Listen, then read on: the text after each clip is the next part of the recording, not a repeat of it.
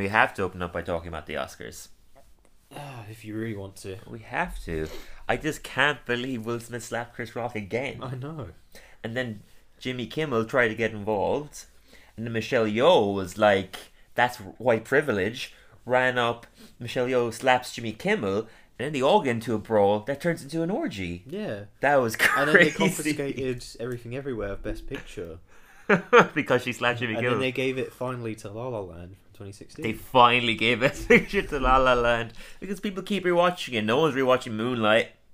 You know? And Damien Chazelle wasn't there because he wasn't expecting to win anything, obviously. Yeah, so. They like woke him up. They somehow had a camera in his room. They went straight to his room. He's asleep, like a face mask on. No, shit. Did you not see? He was like subtly jacking off. I just found it weird that when he realized he was being filmed, he started going even harder. Yeah, he was just so happy to finally get an Oscar. Well, I don't know. Does he already have an Oscar? Maybe. I think so. Yeah. Just happy to finally get a Best Picture Oscar then. But yeah, the Oscars were crazy, guys. I didn't actually watch it. That's my first time in years not watching the Oscars, and I don't feel regretful. This year was really good. Great nominees, yeah, great. We were just saying, probably the best roster of films I've grown past in years. I don't look at it. Yeah, the same light I used to, because it's just at the end of the day, it's the elite getting there. Yeah, it's an award show. It's politically driven and all that stuff. I do still like to watch it. Good fun. Yeah, I'll check out the highlights, especially since it's Jimmy Kimmel, who I really like. But I definitely don't see it in as high a regard, and I don't feel like I missed out by not watching it live last night. You know what I mean? Exactly. I mean, I could have predicted pretty much every winner. You know, there was no like big surprises for sure. But anyhow, let's get into the real Oscar winners today, which is of course the King of Nice. Oh, sorry, introduction. Welcome to Dillon Sebastian. Very cold open if this is someone's first podcast. Welcome to Dillon Sebastian Have a Simpsons podcast, the podcast that myself and Sebastian here do to just show people how nice we are. I think we're pretty... Show what wholesome, wonderful people we are. Respectful people. We are, definitely. We're the nicest Simpsons podcasters in England. I'm the kind of person that, like, your mum would love. Yeah. Not like if you're a girl, but like... Just anyone, even my mates. I think your mum would love me because I'd be so respectful. Yeah. I don't know. Are you pitching to someone? They hear us chatting, and then she completely changed their opinion of me. But like, if your mum comes in the first kitchen, impression is good, and we're there, yeah, she's gonna love me. She's gonna love you, and then you start getting into like white supremacy and stuff like that. And like, oh, this guy is not what I thought he was. Yeah, exactly. Anyhow, today we are covering The King of Nice, the 4th episode of the 34th season. Let's just get into it, man. Yeah, man. So we open up. Krusty is begrudgingly in a limo on his way to entertain kids at Kelly Clarkson's birthday party. I thought this was going to lead to like a cringy cameo by Kelly Clarkson. She does not appear, so it just happened to be where he was going.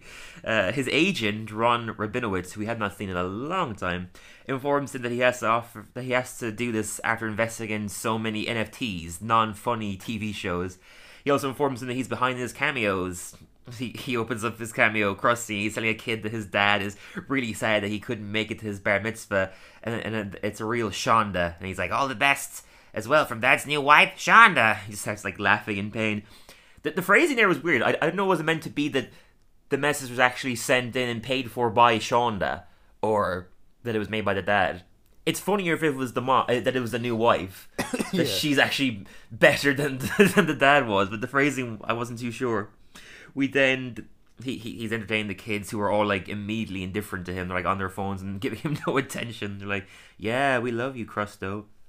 And he frowns at a shrine of Clarkson and all of her awards, and he's just like scoffing at being like, "We all won a singing contest 20 years ago." He's then like upset to see that she has an infinity toilet, and Lizzie Nagel just like appears out of the blue, saying, "That's not from American Idol money. That's syndicated talk show money." And she shows him like houses nearby belonging to Wendy Williams and Dr. Phil. Dr. Phil's house is just like the shape of his face. All houses that they made through talk show money. And she says that he'd be perfect because the world could really use another Regis, another fumbling, confused old man.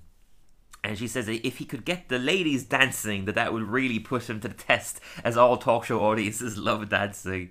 But he says that he won't sell out, and then he gets an alert for another cameo. Hey, Bryson! Your mom wanted me to congratulate you on... Getting your braces tightened. Make up a rap about it. Ah, look. Fine, I'll dance. He swings back a bottle of beer and starts dancing to Apple Bottom Jeans and gets all the ladies dancing. They all love it, and Lindsay Naegle starts seeing dollar signs. And you probably had the same feeling when this episode started, was, yes, Krusty episode. 100%, yeah, absolutely. Love me Krusty. We don't see him... He's still a pretty well-used character, but he was definitely used a lot more, like... Yeah, back in the day. Maybe like seasons 4 to 11, 12 or something. We definitely don't get him as frequently. So whenever I do get a bit of Krusty, I'm like, yes, love him. 100%. Loved acting his voice for him as well. It's such a unique voice, you know. Then cut to the family shopping. They're shopping for dog food, and Marge is like looking at all the foods, being like, I heard grain free was meant to be good, or was it grain full? Bart wants to get a gecko. Lisa wants to get a guinea pig. Homer wants to get Bo to put them into a cage and see what happens. Marge is like checking her to-do list, and I took a screenshot of it. It was pet store, flea check dog, flea check Homer, grocery store, bulk grocery store, vegan grocery store for Lisa, and bank. Kind of funny. They missed out on some potential for more gags there, I thought, but flea check dog and flea check Homer was funny. She then starts to spin out, getting all stressed, and a dog on the cover of the food starts to talk to her and is like, is this really how you expected your life to turn out? He starts licking his ass. It's like, yes, I like my behind, big deal. And then I just realized it was the exact same voice as the pseudonymous guy from last week. It is, yeah. Yeah, it was the exact same, like, kind of... Same tone. Yeah, kind of like posh British accent. A suited woman turns up and asks Marge if she'd like to participate in a survey group. And Marge says, like, just anything but this, and leaves Homer with the to-do list. He's immediately, like, frightened. We didn't cut to the focus group. There's a sign outside saying, Focus Group Incorporated, where people with too much free time make decisions for everyone else. 100% true. Lindsay Naegle asked them what they'd like to see on a talk show, and Helen just goes, recipes. It's like, okay, what kind of recipes? And Dr. Hibbert's wife goes, of air fryer recipes, and just puts it up on the board. Julio goes, celebrities come on the show. It's like, well, yeah, obviously, put it on the board. And Marge just goes, I was thinking Agnes cuts her off vacuums. Oh, just vacuums, her favourite thing. One of the biggest things about character, you know. Bart loves skateboarding, Lisa loves saxophone, Homer loves donuts. Like 3 more unique things. Yeah. Marge loves vacuuming. I'm glad they haven't, like... They're very self-aware about that. Yeah, definitely. Vacuums. We then cut back to the pet store. Lisa... Like it's an episode... Sorry. No, you're right, yeah. It's an episode about her being independent. 100%. Then they throw that in. It's so funny. Yeah, just throwing in that little kind of, like, cringy mom who has no character beyond just... supporting her family right before we get, like, very strong independent Marge, which I love to see.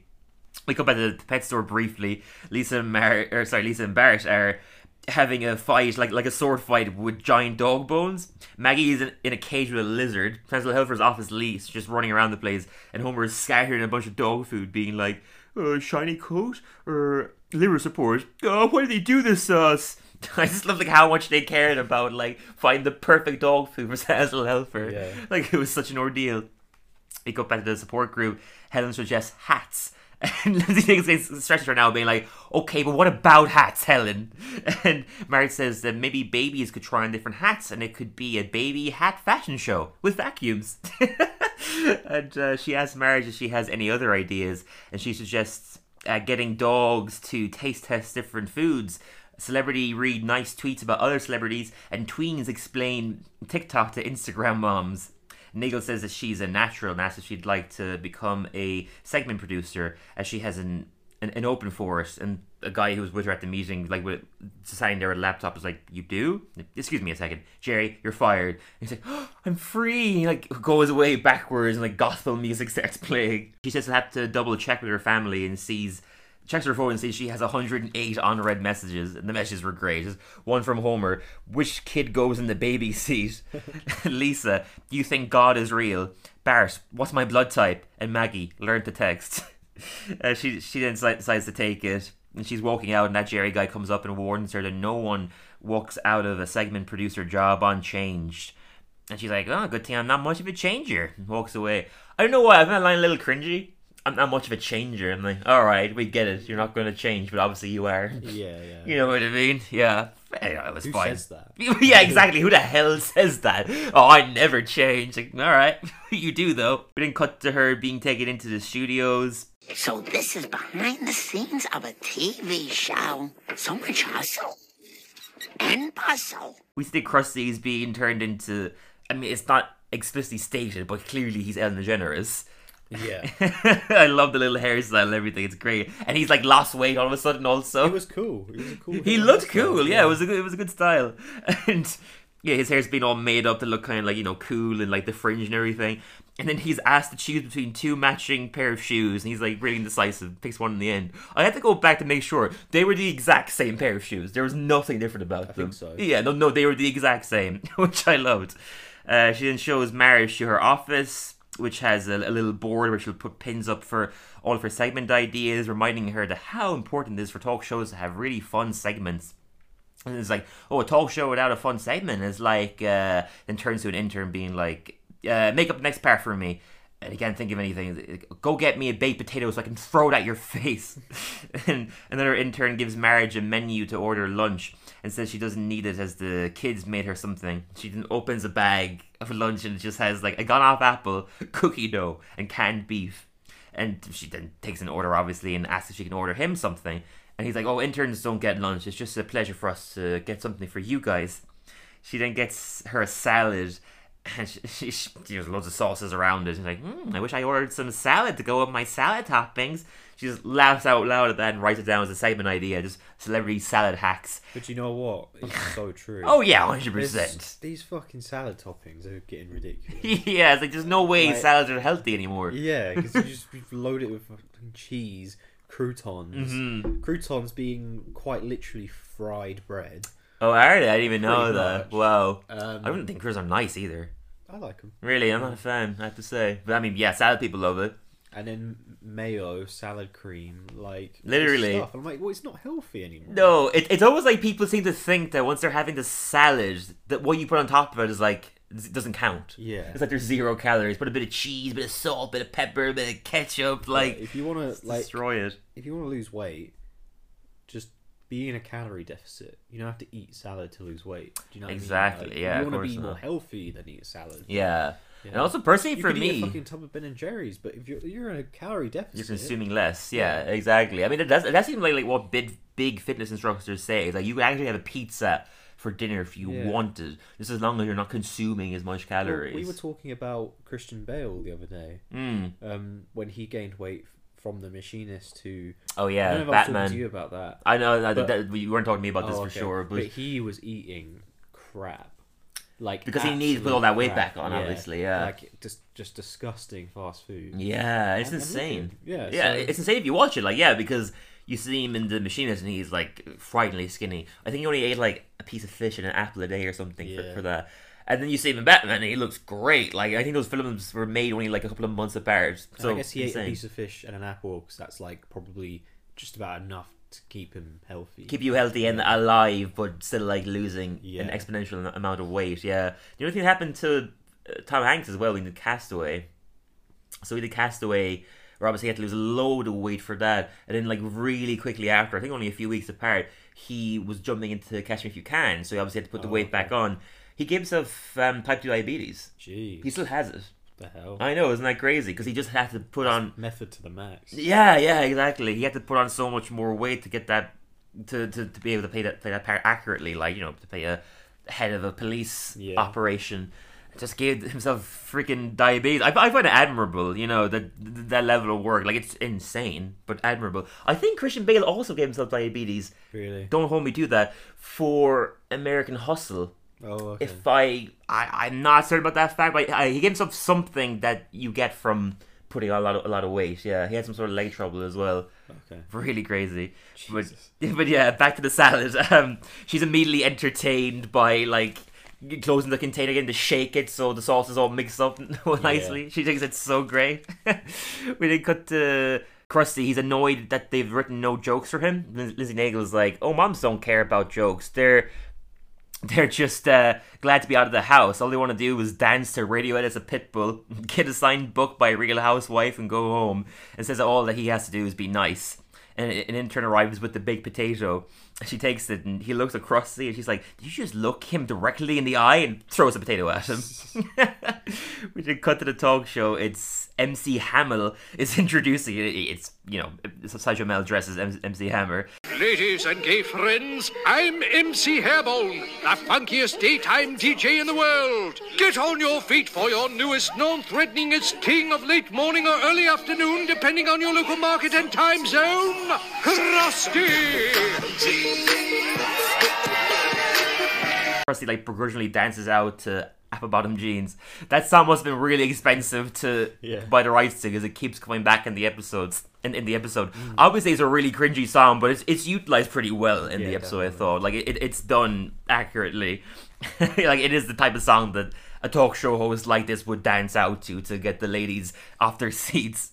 He then sits down and he's really begrudging about this whole thing. He sees his laces are untied and he goes, "I already have a wardrobe malfunction," and the women all lose that they're in hysterics. And then immediately he's really happy, and one of the ladies is like, "That's a joke we understand." And he starts seeing dollar signs around all the women. We then cut to the baby hat parade, which was obviously Marge's idea, and the baby comes out with a cowboy hat, and Krusty's like, "This baby looks like he's saying, 'I'm gonna wrangle me up and nap.'" Marge is thrilled that her first segment is going so well, and Marge is like, "I can't believe we get paid for this," and one of the interns is like, "We don't." It's such shots fired at Ellen DeGeneres, isn't it? 100%. I mean, this is clearly the whole episode is it's not too obvious. They did it in a way that it's its own story, but it's obviously a reference to, I guess it was 2020, maybe 2021, when it came out that there was all of this toxic work environment coming out on the Ellen show, and that she had no idea about it and everything, which obviously comes up later. And yeah, clearly a reference to that, because she did, have a 20-year run of just clearly making herself out to be the nicest person in Hollywood, this lovely, bumbling energy of joy. And look, I don't think she's completely in the wrong. There's no way anybody can be that kind of lovely, nice person all the time. There's obviously more layers to everyone. That's just American media, isn't it? It's of course so, fake like that. It's totally. James Corden's another good example. You watch him on his show, and he's a British guy. So I know, an American talk show. You watch him on that, and he looks like the nicest guy ever. And you hear all these stories about him, shouting at waiters and being rude to he definitely celebrities. Seems like the kind of guy that would. Yeah, no, it's not surprising. You can tell that he's a bit of a snob. You can sort of tell. Jimmy Kimmel, I think he would be nice. I think so too, but he's not. You watch his talk show, he's not being explicitly. Not super, he does some riskier jokes and stuff like that. It's funny. Who's the other guy? Jimmy Fallon. Jimmy Fallon seems like he'd be a dick. Actually, I've obviously not people I know. I've only heard good things about him. Okay. Even Sam Merrill, Mark Norman, who I'm always praising on this podcast, they've both done stand-up on that show, and they said from their experience he's one of the few talk show hosts who has a really nice personality, who's actually just a genuinely nice guy in real life. The one thing about him that's interesting though is, because everyone has to have a little dark side, apparently he's an alcoholic. Right. So it's he'll go out, because he's doing 5 shows a week. He's going out doing his show, being his nice guy persona, and apparently he's really nice to his staff and stuff, but then hits the bars. So everyone has their outlet. So I think it's better that he has that outlet versus he's not putting it on other people. Yeah, exactly. I do think he's a little fake on his talk show. The whole, "Hey everybody, how we doing? Oh, I love you. You're great," is a bit too much. But whenever I see Jimmy Fallon on something that's not his talk show, I really like him. Right. Okay. I was listening to him on Mike Birbiglia's podcast recently, Working Out, which is a great podcast, and he's a bit more relaxed. He's not performing as much, and I like him more that way. That's good. Yeah, he's more entertaining that way. Actually, he's telling stories about Tom Cruise and what a strange guy he is to hang out with in real life and stuff. It's stories he would never tell on the Tonight Show. Yeah. But yeah, he's the one exception who does seem to be a genuinely nice guy in real life. But yeah, you hear stories about Ellen DeGeneres and James Corden, and it's okay, this is a bit of a persona. But yeah, basically that's obviously what this is a reference to. And yeah, I also just love the reference to the interns not being paid and stuff, how much they brought that back. We cut to Bart and Lisa watching the show. This is one of my favourite scenes of the whole episode. They're watching the show, and Lisa's surprised that Bart's handling this so well, that he's not trying to hash a scheme to get him to change back to the old Krusty. And Bart says he doesn't care because he can watch all 700 plus episodes in Krusty Plus. We see that he has like a Disney Plus type website, all the Krusty episodes on it, and it's like, Kinda makes you think. Once you have enough episodes of any classic show, why do you need to keep making more? Well, the reason is... Shh, watching Classic Krusty. just a good little reference to exactly. Clearly they're talking about themselves. Though. Yeah, it's a fair point. Yeah. I hear it because if a Simpsons stopped today, like theoretically, I would be fine. It's not like I would run out of content to watch, but I do just take joy and like peace and comfort in knowing that they're still making the show and the writers still going in every day making it. You know, the thing. People complain so much about the new episodes. You have the choice. Of course, you have the choice do. to not watch them, and you have the choice to watch the old ones. So, Yeah, that's a really good thing. Actually, that's a really good point that I've never really made before. But that's a really good. The people who are like offended that they're still making the show. It's like, why don't you just ignore it? If you really think it's so bad, even if you don't have enough of a frame reference to it, just ignore it. Don't watch it. Stick to your 1 to 10. They want to find something to complain about. Give their life a purpose. Yeah, exactly. I'm happier in the pool of watching this endless stream of everything. Simpsons content, but also revisiting the old ones like we do. all the time. Yeah, it's Sebastic's coming up. Coming up next. But yeah, what was that? Ad break. Ad break. I wish. What's the what is it? Something Greens. That loads of podcasters. Something greens. Yeah, it's these like these supplements, these like healthy. Man, I listen to so many podcasts. It's like Pro Greens or something. Right, I haven't heard that one before. Always on Joe Rogan. Oh, really? Yeah. That's probably a bigger company than that's paying the really big podcasts that get like 100 million streams a week. I haven't heard that one. Obviously, the classes are like Squarespace, Headspace, mental health one. Yes, the Amazon thing, Audible, the classics. And if any of them wants to sponsor us, hit me up. Yeah, I'm gonna just do a quick ad break now. Yeah. Do you live in London or the local area? Mm-hmm. Are you interested in comedy, in particular Ooh. stand-up comedy? Well, look out for one of the brightest sparks in upcoming comedy talent in the London comedy pool. He's not going to say That anything. is Dylan Harris. Oh, never mind. I'm being supportive. Thanks. I thought you were going to be like Dave Lynch or something. Look out for him via the Gig Gag app, or you can find him on Instagram via Dylan's Creations, and he performs at least twice a week in London. Yeah, that's true. Yeah, you can hit up. That's our ad break. See my gigs on the Instagram. Ad break was me, which would mean that I paid myself or you to do that ad break.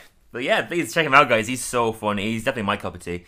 So Lindsay Nagel congratulates Marge on a great segment and says, you know, obviously us women have to stick together, but I also want you to have a constant confusion about where you stand with me and to always have a sense of unease about my presence. Great line, every manager ever. Yeah. I want you to feel supported, but also don't get too close to me. Yeah. You know, on the money. Shin asks tall plaid, not plaid. I love that. Like, hey, Plaid, come over here, little guy. Like, no, tall plaid. Taller guy wearing a plaid shirt. Ask him to get some dinner menus. And then cut to a montage of Krusty killing on the show. We see that he's like cooking something and the frying pan catches on fire, and the ladies are all in stitches over it. And we see that he has a truck full of cars, like a tow truck full of cars. He's obviously bought all this. He's making so much money from the show. We cut to Marge looking over segments on the wall. I had to take a picture of that as well, just to see all the segment ideas she wrote down. She wrote hunky plant daddies, edible Christmas decorations, Krusty pranks, weird guy in accounting, celebrity obstacle course, celebrity composting tips, babies do a thing, which is my favourite one, PTA meeting, drinking games, and candle unboxing again. We then see Krusty's appearing on multiple magazines. He's crowned as the King of Nice on the Hollywood Reporter. GQ had an issue about him called The Nice Issue. Time magazine called him Yep, I'm Nice, and Variety just announces news that Krusty inks historic 10,000 episode deal. We then cut to Marge arriving late for dinner with Homer at a restaurant, and Homer says if the bill looks high, it's because he already ate a full meal. We then cut to they're having a meal together. Marge is talking about how her dog segment screwed up because Rachel broke the popcorn machine. And Homer's like, this is Rachel from accounting. And he's like, no, Rachel from accounting is blonde, and grabs her phone. Segment idea. Krusty was blonde. Then Homer tells one of my favorites, tells a story about his crazy day. You know, my day was pretty crazy, too. Lenny came in this morning with a ladybug on his shirt, and we were seeing how long before he noticed it. Lenny made it all the way to lunch, and then the little guy just fell off on its own. We called him Ladybug Lenny for the rest of the day. Ladybugs. Then Marge has to leave because they found out the skater grandma they're having on the show tomorrow has a history of racist tweets. And she goes to leave and Homer's like, I forgot my wallet. And she rolls her eyes and cuts her in her office and just puts beside an idea, date night fails, on the wall. And Lizzie Nagle looks at like all of her ideas and just like takes them all down, saying that one is too edgy, one is not edgy enough, too timely, not timely enough, way too timely, too Corden and too Fallon. And it finds one that is like a letter that the kids wrote for her. It just says, "We love you, Mom." And she's like, I don't even get this one, and takes it away. And come back to her at the house having dinner. She apologizes to the family for being so stressed lately. And Lisa says it's great to have her back for office cards. And she's like, what? And obviously this is all a dream. All their faces turn into office cards. And the Homer office card eats a bowl full of push pins. It is like a creepy, really well animated dream sequence of all the office cards like with legs running after her. She runs into like a bunch of like giant dancing Krusties and falls into a salad container that gets shut, and Lizzie Nagle like shakes it, and she like wakes up just covered in Sharpies. We then cut back to the writer's room. They're all stressed out. Their computers. Someone's eating their own hair. Someone gets frightened by their own shadow. And Marge, we see she's way more reluctant about the ideas now. All of her ideas are just, one says cars, one says texting with a question mark, and one just says gas, $20. And Lizzie Nagle comes in being like, Krusty wants to talk to you all. And someone's like, what? But the show doesn't start for another 12.5 minutes. He thanks all of them for their hard work, saying that he never knew hosting a TV show would require such little effort on his part, and goes back to his tanning bed. And Lizzie Nagle is like, go back to work, I need segment ideas for menopause, chapstick, and wine cereal, whatever that is, which could easily be a thing in a few years' time. I'd try it. Would you? Okay, would you put milk in it, though? No. That's the real question. No. No, I guess it's just cereal with wine? I don't know what that actually is. No. Cereal with wine, but the cereal has some sort of alcohol in it, I guess. I don't know. Make it, and we'll sponsor it. I don't know. We'll sponsor it. I don't know who I'm shouting. Yeah, why not? I'll sponsor a beverage. Didn't you want them to sponsor us? Alcoholic. Oh yeah, never mind. Sponsor us. We'll talk about it on the podcast. Is what I meant. I'm not going to pay you. We then cut to Krusty introducing the junior pop and lock group, and he's like high-fiving all of them. And the intern says that segment was great. Marge loses at him being like, it was fine, but where was the gif? Tell me, where is the gif? I was like, where the little kids breakdanced? Then Marge gets a message saying that she's wanted home. Great scene. They're staging an intervention for her. You know, Homer's like, Marge, is your intervention. You hear the toilet flush. Moe comes out and he's like, Homer, you said it. I had time. I missed the big reveal. I'm going to leave and come back again. Act surprised, Marge. And he's like, you know what? Forget it. Who's this for? It's a ridiculous line. And Homer's like, Marge, I never thought I'd speak ill at TV, but it's ruined you. And Marge just goes, cut a commercial.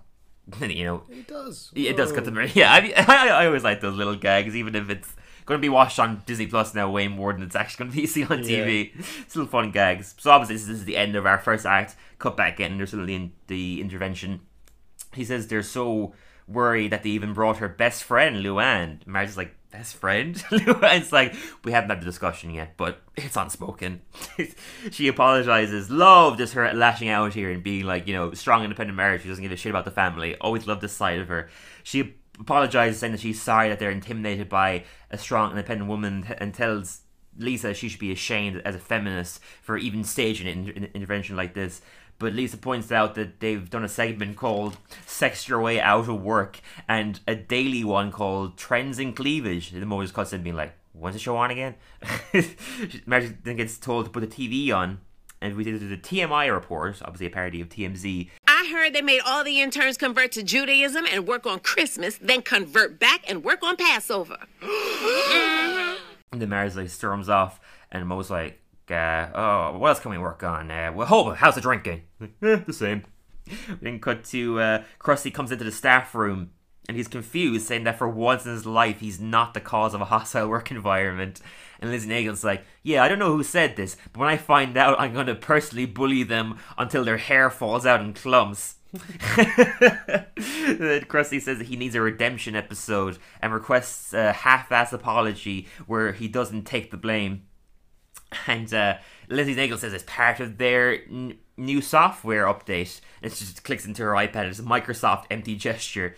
And that's always the case, these apologies. It's always like, I mean, if you watch Ellen Jennifer's apology for that whole thing, it's an exact example of just like, I'm so devastated this was happening, but I had nothing to do with it. I didn't know what was going on. Yeah, you know what I mean? It's like, maybe she's telling the truth to an extent, but it's like, you still need to take the blame when it's your name on the show.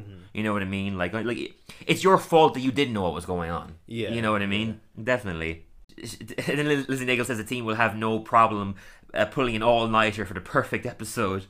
We then come back to the support group. I thought they came back here. I didn't expect it. Back to the support group. It's all of them still like in the circle. It's like Patty and Zelma as well, and Luann obviously. And Homer's like, what else can we talk about? Bart, you must have been addicted to something by now. And Bart's like, none of your business. Fair enough. We then cut to the apology episode, and Krusty is like dancing out slowly to like a dramatic rendition of Apple Bottom Jeans. Well, it's like it's the same song, but slow down. Yeah, it's still Florida, who is Sebastian's favorite artist, obviously. Yeah. And do you know how long it took me to realize that it's Florida? Years and years and years. I didn't even clock that. Oh really? Yeah, Florida, where he's from. Genius. Which just makes too much sense. He's from Florida.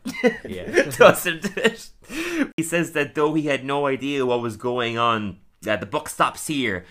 And we cut to backstage, an intern hands Marge a plate of salad. Another obsession with the container. A plate of salad. And she's absolutely outraged that he put it into a plate. And it's like, how am I meant to do the shaky thing if it's not in the original container? And she throws the plate at him and he falls to the floor. She's horrified at herself, and then Jerry from earlier comes out and like gives her an evil smile because clearly she has changed. She is a changer.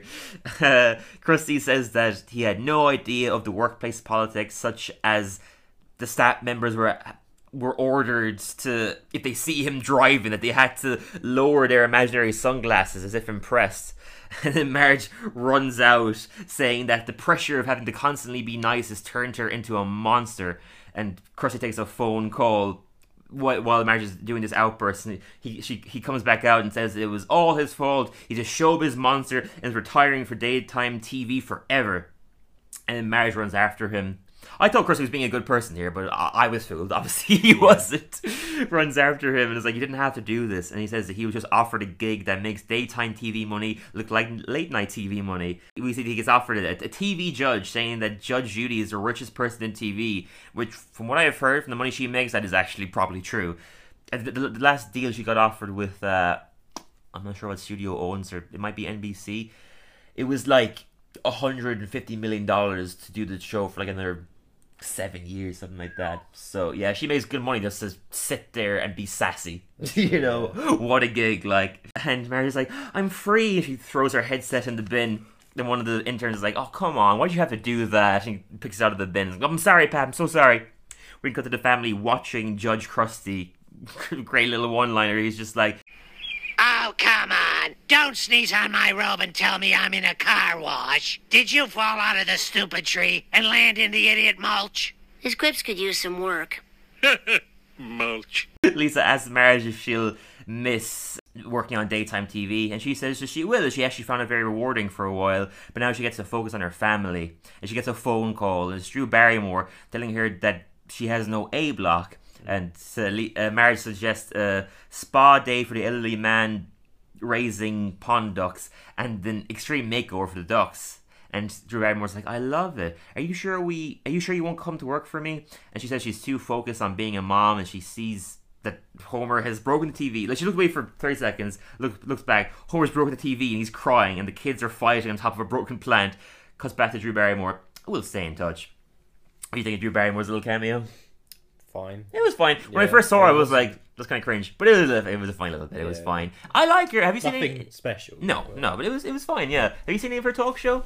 No. I like her. I haven't seen much of it, but when I've seen, she's actually like I said, when you watch Ellen and Jimmy Fallon, you can tell they're kind of forced and the nicest. Yeah. She just seems to be a genuinely nice person. She's naturally just a good spirit, you know. Because you also know she had some tough times, like she was a drug addict and stuff in her late teens. Because you know every child star has to have that phase, and she came out of that. You can tell she's just someone who's really worked on herself, and her show was just good vibes. Yeah, we didn't. The final little tag of the episode is just Lindsay Nagel introducing a a wellness center called Segments, a place for healing.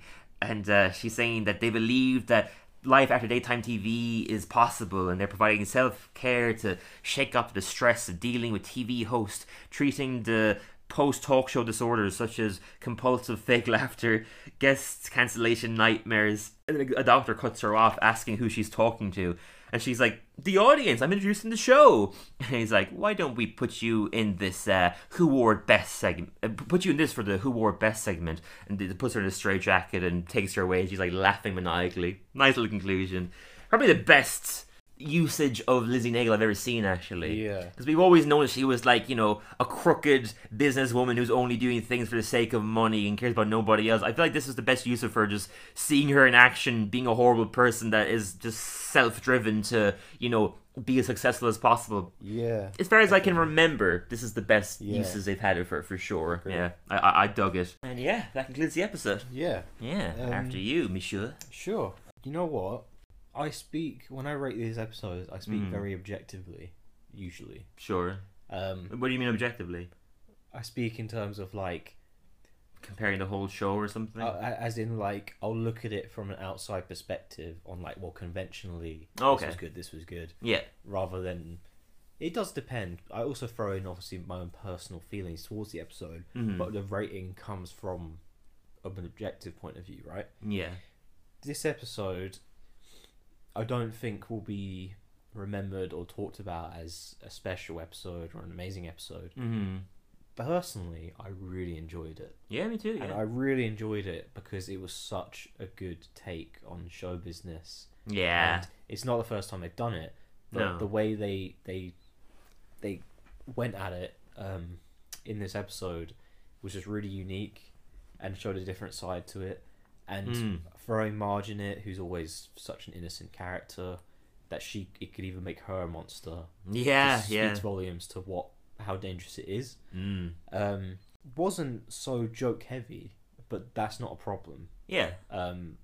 It was quite a serious episode, if anything. And I really enjoyed it, and I loved Krusty in this episode. Oh yeah, because he's gone from like a wacky presenter to quite a, well-regarded, beloved talk show host, which is quite interesting. And obviously his audience changes from little kids to moms, basically. Yeah.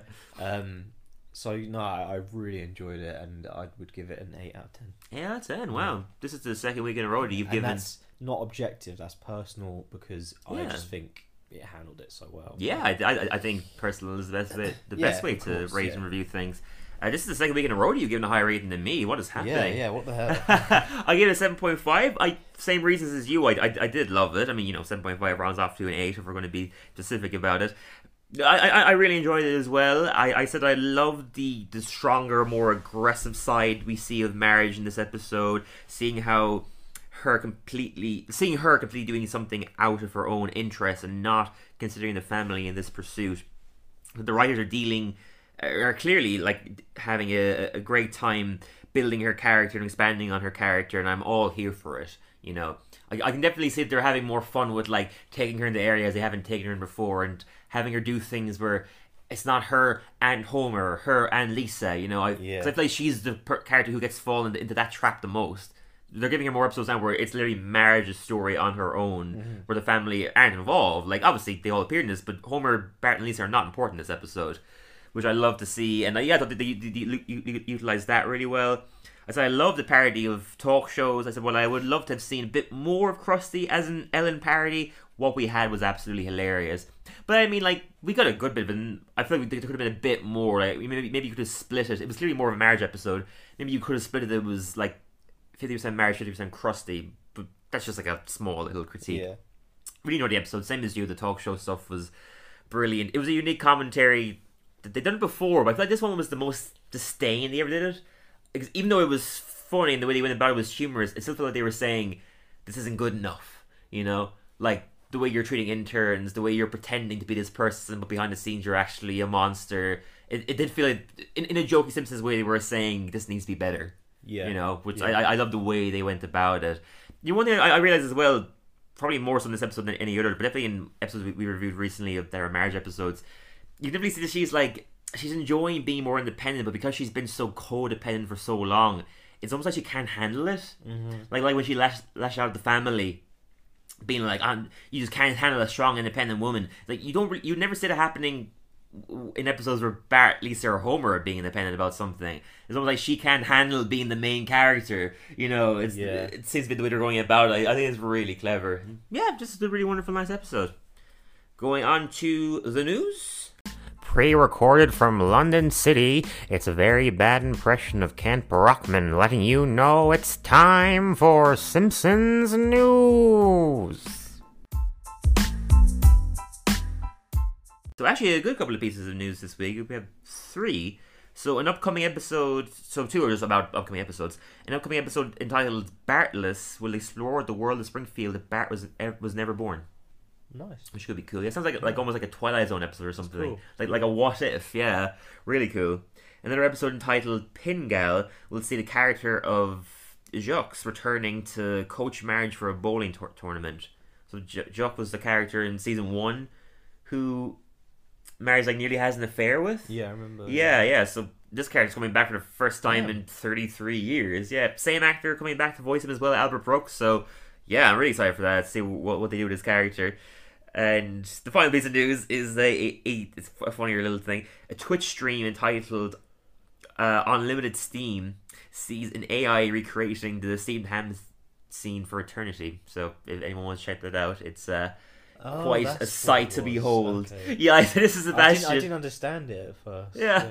I said Sebastian, he was like, what the hell is this? Basically, it's an AI trying to recreate the scene forever, but since it's an AI, it's not quite getting it right.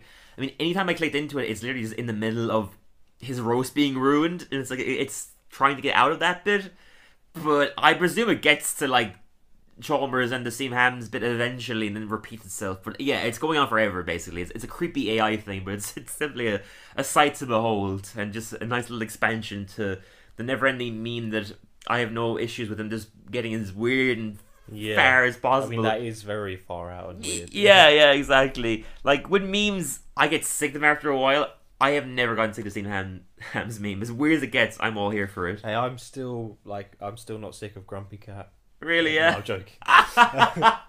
He's so grumpy. I'm still not sick of the Velociraptor questioning something. He's always sent those gifts to me. And who else? The baby. The baby making the really face. Yeah. All those classic ones. The overly compulsive girlfriend. Yeah. The Lord of the Rings. Oh, Aragorn. One does not simply review a Simpsons episode. That has to go with the post. Oh my god, I'll do it. You could make that easily. Just go on a maker and just One is not simply edited. Cut that bit out because it has to be a surprise. I'm just telling them what the post is going to be when it goes up. I gotta do it. I don't care. I'm doing it. Maybe your face can go in replacement of Aragorn's. Yeah, that'd be sick. That'd be really funny. Yeah. All right. Anyhow, moving on to Seb's classics.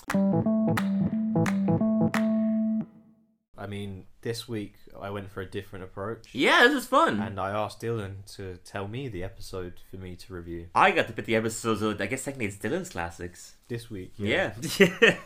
That was fun. Thank you for the honor.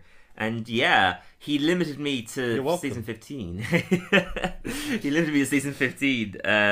So I ended up going for the finale, the brilliant season finale, season 14. Moe Baby Blues. And brilliant it is. Wow, yeah. What an episode. I mean, this is one of my favourite episodes, I think. Really? Yeah, this was so good. This is when we're going into seasons that people are probably ignoring, and this is one of those episodes where I would say it's 100% worth your time. I mean, if you are one of those people that don't like stupid Homer that doesn't care about his family, yeah, you won't like this. Yeah, true. Because he completely disregards his family the whole episode.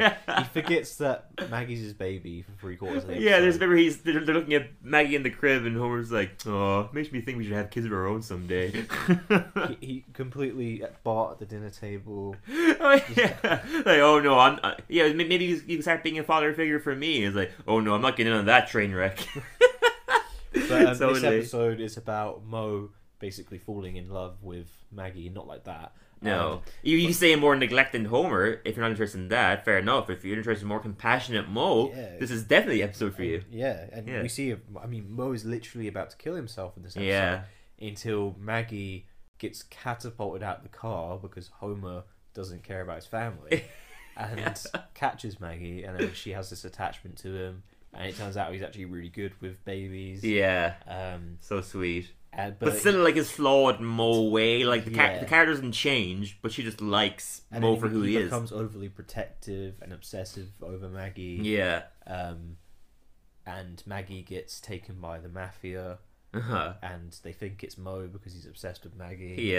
And it's a great episode. It is. It really is. It's one of my favorite Moe episodes. Very gag-heavy episodes. Totally. This could be my favorite Moe episode. Wow, yeah. It's one of the best explorations of his character. Maybe one of the earlier ones might change that. Sure. But there aren't as many, though. No. There really isn't. He's given more to do in the later seasons, you know?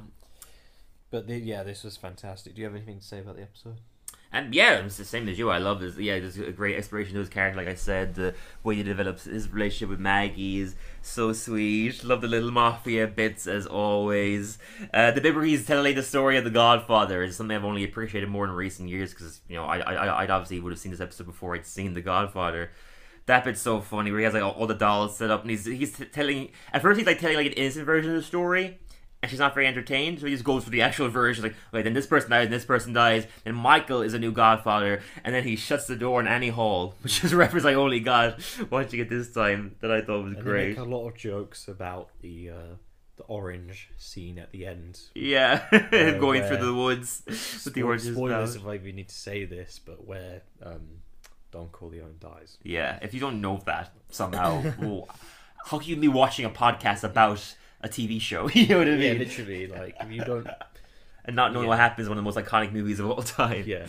But I love the bit as well where Maggie sees the mafia outside. They're literally just hanging out outside their house. Yeah, outside and the then, Simpsons the house. bit leading to the garden is like, what a great spot to have your little meeting. I was in a family house, and they're like talking about having to go kill Louie's mother, and he's like, "No, not my mother. She makes the best pasta." And Legs is like, "Well, it's all canned." It's like, "She's dead."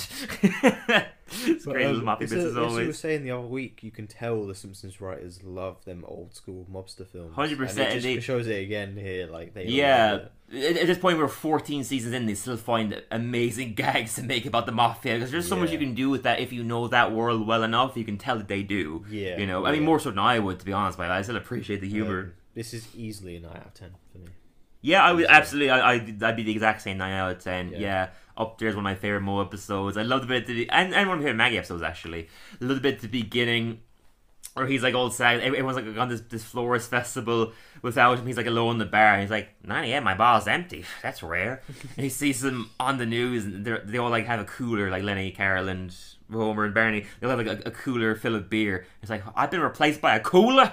Who would blame them? And he goes to the festival, and she was like, "Okay, guys, we're over capacity. We have to get rid of somebody. Any people want to volunteer?" And Moe does. It's like, "Okay, Moe, do you want me to just send you off with decency or like cover you in dirt and roll you down the hill?" It's like, roll me down the hill. I like to have some sort of human connection. Great bit as well of Wiggum just being a horrible police officer. Yeah. When they find that Moe didn't kidnap Maggie. It's like, well, our part of the investigation ends here. And Marge is like, "You guys are the worst police officers in the world." And Wiggum's like, "Well, I'm off duty, so now I'm the worst soccer coach in the world." So walks off. Brilliant. Classic Wiggum. Of course, I mean, you always love to see it. And the mafia bit at the end is a wonderful. It was a unique way. I didn't see the episode going there. You know what I mean? The mafia finale again. There's great mafia bits of like the head honcho. First. In fact, when he spills wine on himself, he's like, "Oh, I should probably pop to the bathroom. I appear to have spilled wine on myself. What about you, boys?" And the other three spill wine on themselves as well. Like, "Oh, yes." Like in tandem. "We must be excused for a moment." Obviously going to get their guns. And then, the head boss, just accidentally drops his fork. He's like, "Oh, I better go pick up my fork. Help me, boys." And they all just have gigantic machine guns. And then when Moe's going to go in because he's going to save Maggie, and he thinks Homer's holding him back. He's like, "No, don't hold me back." And Homer's like, "No, I'm not. Your shirt just got caught in a tree. Here, go ahead." Pushes him in. And then the finale was lovely. He says, it's actually really, really sweet. Not joke heavy bit, as being you know, a few weeks ago, if these mob bosses had killed him, he would have been fine about it. But because of Maggie, he now has a reason to live, basically. It's a beautiful monologue, very well delivered by Hank Azaria. And I would say probably one of his best performances in The Simpsons. Definitely, yeah. Definitely. And, you know, they let him go with Maggie, and Homer and Marge say that, you know, clearly Maggie still wants to have him in his life and they'd be happy to still have him. Great little sweet but funny finale of Homer being like, well, maybe we can stop by someday for a play date with you and your ham. And we just get like a, ooh, you make me live. Just like Polaroids of Homer just doing classic coupley things with the ham. With the ham. At first it's him and the ham and Moe and Maggie, which eventually turns into literally just being him and the ham. At one point they got matching tattoos together. It's so funny. And yeah, what you just said exactly. Like, it's a wonderful episode. It's sweet, but also really funny. So it has that mix that I always love in The Simpsons when they do that. So yeah, 9 out of 10 for me as well. Brilliant finale to season 14 also. It's a great chosen to be the last episode, you know? But yeah, moving on to all but the first 10. So yeah, this is the segment where I do like a top 3 episodes related to something, but it can only be episodes after the first 10 seasons. So this week I went for my top 3 Marge episodes, since this is a Marge heavy episode, obviously. So these are some of the other episodes from the later seasons that I think are worth your time that are Marge focused. So first I went to number 3, Dangers on a Train, season 24. This is one where she meets a guy online. I can't remember exactly how it happens, but she meets a guy online. They have a really good connection, and similar to the episode we just mentioned, season 1 is kind of like considering having an affair with this person, basically. The way it's done is she doesn't look bad. You know, she thinks Homer's being neglectful, but he's actually doing something for her, but he's keeping it a secret. It's done very well. And the man she's talking to the episode is voiced by Seth MacFarlane, who does a great job. Yeah, does a great job in the episode. And you like him too, because he's such a likable guy. And so the Simpsons do like Seth MacFarlane. They do, no. the Trey Parker and Matt Stone do not. We know that. But no, the Simpsons do. Him and Matt Groening might be friends in real life, and they also work for the same studio, so... You know, they record in the same booths and stuff like that. Like, they are actually friends, but it's just the digs are just because, you know, they can. I mean, Ed Simpsons is a Met Family guy in the show. The Simpsons guy, which I personally think is a great episode. Unpopular opinion. It made me smile. But yeah, that's definitely a great episode. A great Marge episode. Number 2, it's a Mad Marge, season 11. This is one where a woman moves in with the Simpsons. She's down on her luck, and at first... Marge is very supportive of her, but then she starts to like theorize that maybe she's trying to kill Marge and take over as the new housewife, basically. And it's a great character exploration of her.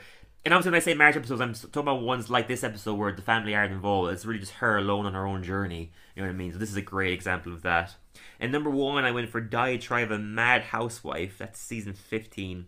It's the one where she writes her own novel, like a romance novel, and the lead character is like Ned. He's like kind of falling for Ned in the episode because Homer's being neglectful. If I remember correctly, he becomes an ambulance driver he does. He becomes an ambulance driver in the episode, so he's like not home as much. And just the way we see her like kind of falling for Ned, and this novel blows up where the character clearly isn't Homer, and just how Marge like becomes very like neglectful of Homer because of like her little fantasy with Ned, and the way that, again, I'm not describing it well enough. They do it in the way that you see Marge's perspective. You don't think she's being an asshole. Like, you see why she feels this way, you know. So those are 3 solid episodes from later seasons that I think are worth your time, yeah. And jumping into the questions. So just 2 questions again this week, yeah. So we have, first one is from Bart Art, great little fan page who only does Bart paintings, that follows us on Instagram. Nice. Yeah. He asked, great question, which show do you think comes closest to capturing the similar charm of The Simpsons? Ooh. Hard question, right? That's a tough question. Really hard question. It literally is just the most charmful show. Yeah, there's shows that come close, but I any examples I'll give don't quite hit that, you know? Yeah. Yeah. The 2 that came to my mind, for different reasons, I would say Family Guy. Family Guy is darker, but it has that charm of like it's about a family and has a good ensemble cast around the town. We're going for cartoons. It doesn't have to be. My second example, kind of a weird one, that I think comes close is Community, because Community is a 12s, so it's like it's adult humor, but it's not go in there as hard and as dark as like, you know, a show like Family Guy or South Park would. Yeah. So that's why I think Community is up there as well, in my opinion. So I would say Family Guy and Community for two very different reasons. Well, I'll also give a cartoon. Of course, SpongeBob. Oh, okay, that's a good example. I see show. why. All the locations are very familiar. Yeah, has a good ensemble. It's so charming. And has that, like, even though Simpsons is 12s, SpongeBob is probably G, but it still has some of those more like something you can appreciate more as an adult. It's got jokes for both. Totally. And then I'd probably say that 70s show.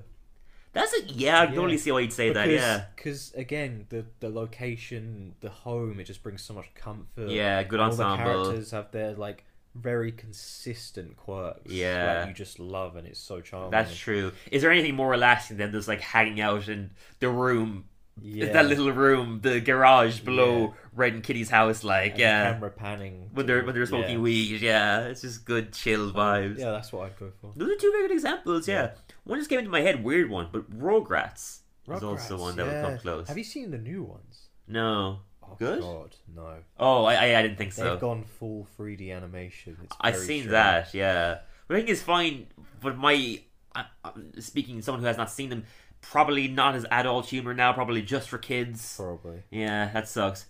Chucky is also the same person who voices Bart, which is a fun fact. Interesting. You can kind of tell it's like Bart but more whiny. Yeah, it's got that same like little throat thing. Yeah, high pitched, but he's whinging a bit more. Yeah. You know, he's a bit more Jewish also. Those would be the shows that come to my mind. Now, I've never seen Bob's Burgers. I feel like that's probably... I've watched the first 2 or 3 seasons. Oh, okay, yeah. Yeah, it's definitely a comforting show, Yeah, and also like the family dynamic. Probably King of the Hill also. 2 shows I haven't seen that I feel like probably get close to it. 2 shows I would love to see. American Dad also. American Dad's a bit more not as adult as Family Guy. It can have those family issues. But then it's like, you know, Roger. There's no Roger in The Simpsons. Yeah, I think those are all good examples. They all come close, but like you said, nothing is as charming and as like comforting for me anyway as The Simpsons. But those are all shows that come close. Final question: Keane Johnson, a great filmmaker from Cork. Thank you for the question. I don't know, was this question intentional? Probably not. He probably didn't know, but coincidental. He asked favorite Krusty episode. Wow. Okay. Yeah. Coincidence, right? Ooh. I think I know your answer. That you don't know.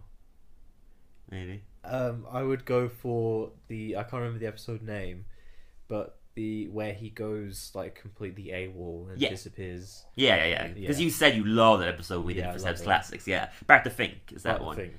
Yeah, brilliant episode. I was mulling over it. I was saying like the one where he becomes a stand-up comedian is great.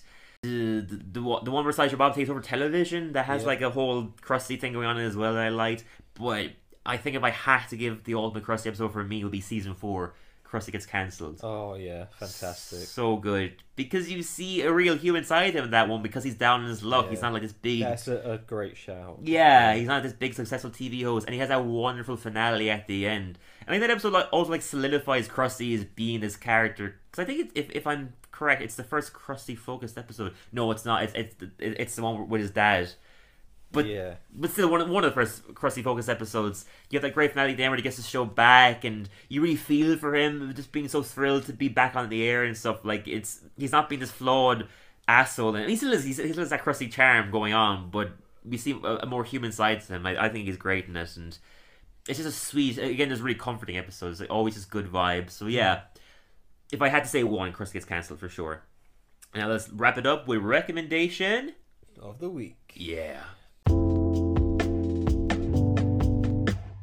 Yeah, after you, because I went last week. Oh, you want to do rock, paper, scissors? Yeah, okay. Got rock. tradition. Okay, sure. Rock. Oh, sorry. Yeah. Rock, paper, scissors. I got scissors. Never mind Every time. So I have 2, so I'll do mine first and then you again. So I went. Both my things this week are both more kind of like self-care related. Actually, I went for something a bit less typical Dillon because I've been doing a bit more of that recently. I've been reading a self-help book at the moment, which is a great introduction for people who might be weary of stuff like that, like I am. It's a bit more innocent, and a bit more like leading you in gently. It's called Your Head is a Houseboat. It's a book made by this YouTuber I love named Shrutless, SHRUTHLESS. Great YouTuber who does all these kind of like motivational videos and stuff. But he's also a brilliant cartoonist and animator and illustrator, and he combines all that into this book. So it's a self-help book with cartoons and comics, and like things that make it fun and entertaining, but also like very philosophical.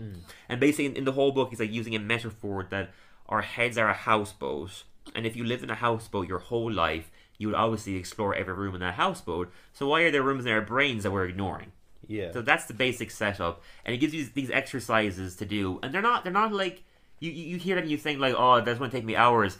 It's not. They're actually very quick exercises. They only take like 5 minutes, but 5 minutes you read over what you just wrote, and it does open your eye to things that you never would have thought about yourself, and it's really engaging, wonderful, both very well written, philosophical, and just a good self-help book. Yeah. Great. Yeah, highly recommend. What about you, Monsieur? Oh, did you not have two? Oh, do you want me to do my second one first? Oh, okay, yeah. Yeah, we'll get back to mine, yeah. I didn't have two, but sure. I think I've thought of the second one now. Yeah, go for it. But the first one was a YouTube video. Okay. The channel is called Aperture. Right. And do you want to give the spelling? Aperture, like with cameras. okay. Aperture. Sure. This channel, he basically makes sort of video essay type videos about a lot of it touches on the dystopian present we're sort of living in, right, without really knowing it. Yeah. And then talking about what could happen in the future because of this, that sort of thing. Right. But a video he released recently, which I think is extremely important in the digital age we live in, it's called "Overstimulation is Ruining Your Life." Right. And he's basically touching on the fact that we receive way too much information. Yeah. Like the phones, the streaming, everything. It's way too much that our brains have evolved to handle. And it's ruining people's lives because, say, you're a 16-year-old at school. You go. Some of these 16-year-olds will go home. They go on TikTok. And they just receive this like ridiculous amount of information. Yeah, of course. They're watching TikTok for like 3+ hours. That is just ruining the dopamine in their brain, which is why it's so important. And I do this every once in a while. Is I take a dopamine detox. Detox, yeah. And it's difficult. And then lots of the kids don't know what that is, won't do it. Yeah. But it's ruining lives because it fears them. To be alone with your own thoughts is like a scary thing to them. They won't allow it. Because you receive so much dopamine, you're just rinsing all of it from your brain. Yeah. And it's just getting harder and harder for people to experience that high. I know. Of enjoying things. And man, even doing comedy at the moment, what I've seeing so much recently is like, you know, I see more comedians that I know now, so I'll sit with them if I'm at a gig where I don't have to have a +1, and so many will be on their phones for the whole thing. Yeah, it's so sad. They won't even they won't engage with other comedians, and then they'll go up and they expect them to do the same thing for them. It's like it's selfish, but it's also just sad. It's really sad. Same with the cinema. It's like, when do we get to the point where one of the greatest forms of media you can't enjoy because you have to go on your phone every people 10 on their minutes. phones, they're just talking over it, or like you can't engage with a film. We saw Creed 3 last week, which I also would really recommend. A great movie. The amount of people, because we were in an IMAX cinema, so it's more like modern audiences in there, like not proper movie buffs. People talking behind their phones, just no one could watch a freaking 2 hour. It's not even a long movie. They couldn't engage with a 2 hour good movie. You know, it's so sad to see. And it wasn't really necessarily a film that you had to try to engage with because it was very so exciting. Yeah, and it spoon feeds you. It's like you need to follow it along or anything. Like you can see what's happening very clearly. Yeah, so sad. Let's continue. But this guy, he talks about what's going on currently and what will happen as a result of this and how it's ruining lives. And he explains it far better than I could. And it's a brilliant video. So, Overstimulating is Ruining Your Life by the channel Aperture. Nice. So you recommend that video, and if you enjoy that video, I guess check out his other whole channel. Yeah. Nice. I would say the same for that guy Shootless. Like, I recommend that book. But if you like the book, check out his motivation videos on YouTube, because they are, some of them have been honestly like very motivating and like have changed ways that I go about like writing or like, you know, putting myself out there and stuff like that. All of our stuff this week is more kind of like, you know, make people think, try to be a better person, try and be a more fuller person, you know, which are great things to recommend. My final recommendation, do you remember that stand special I spoke about a while ago by Neil Brennan called Blocks, where he like talks about the blocks he has in his life. Yeah. Great special. He's now done like, I guess you would call it like a spin-off to that special. It's called the Blocks Podcast. So basically every week it's him and a different comedian. They talk about their blocks, basically. Okay. And, you know, because it's comedians, sometimes it'll get kind of funny, but it doesn't have to be funny. And they get quite deep, and it's just a fascinating listen. Like, you had David Letterman on it recently, who, you know, probably one of the biggest comedians in the world, one of the most successful comedians in the world. And he talks about, like, the amount of insecurities he has, and it's just so, like, kind of... I honestly, in a weird way, I find it inspiring to see that even people at their peak are still not happy. I know it sounds crazy to hear, but it's just good to know that that doesn't fulfill you. You know what I mean? You still have real life human issues as a result of that. It's fun to listen to as well, because you listen to a lot of comedy podcasts where they're just being funny for the whole thing, and you're like, oh, these people have never felt sadness. So when you hear this podcast, it's like, oh no, they do. They're real people too. It's completely naive to think that just because you've achieved something that other people enjoy, that you're going to be happy with yourself. Because and if you do think that, you will crash and burn eventually. Exactly, you don't deserve it, to be honest. So you need to have that human realization of like, this is not going to fulfill you 100%. Obviously, it's great to achieve, but it's not everything. It's not the be and end all.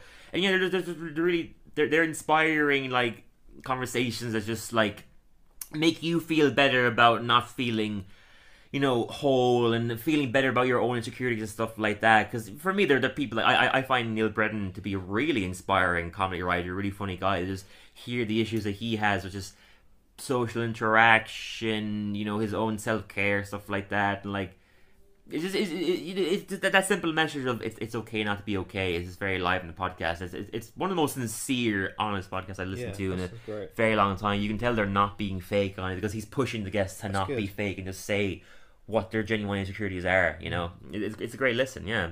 These are all, like, stuff that will get you into deeper territories, I feel, but it's worth your time, and they're all, like, kind of, I don't know about Aperture, but it sounds like it. They're all, like, kind of, you know, helpful ways to go into those areas without it being too much, you know? I mean, it's all, like, again, it's just stuff about the current dystopian landscape.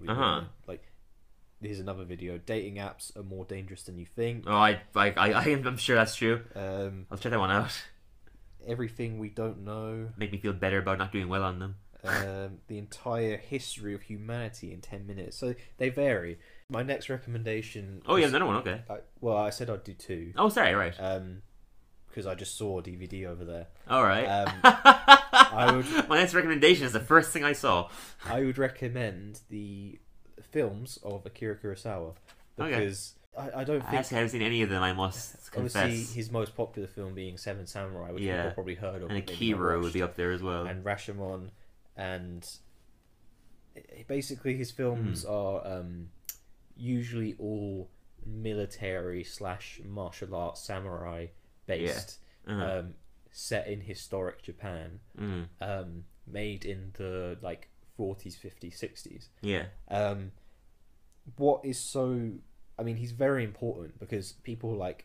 The biggest one being Quentin Tarantino. Of course. Quentin Tarantino's career would not exist without Akira Kurosawa. No, and he's always said Seven Samurai is a huge inspiration for him. And I think what the biggest thing to take from these films is you notice, the military scenes and all the fighting scenes are just brilliantly crafted and edited. Is amazing.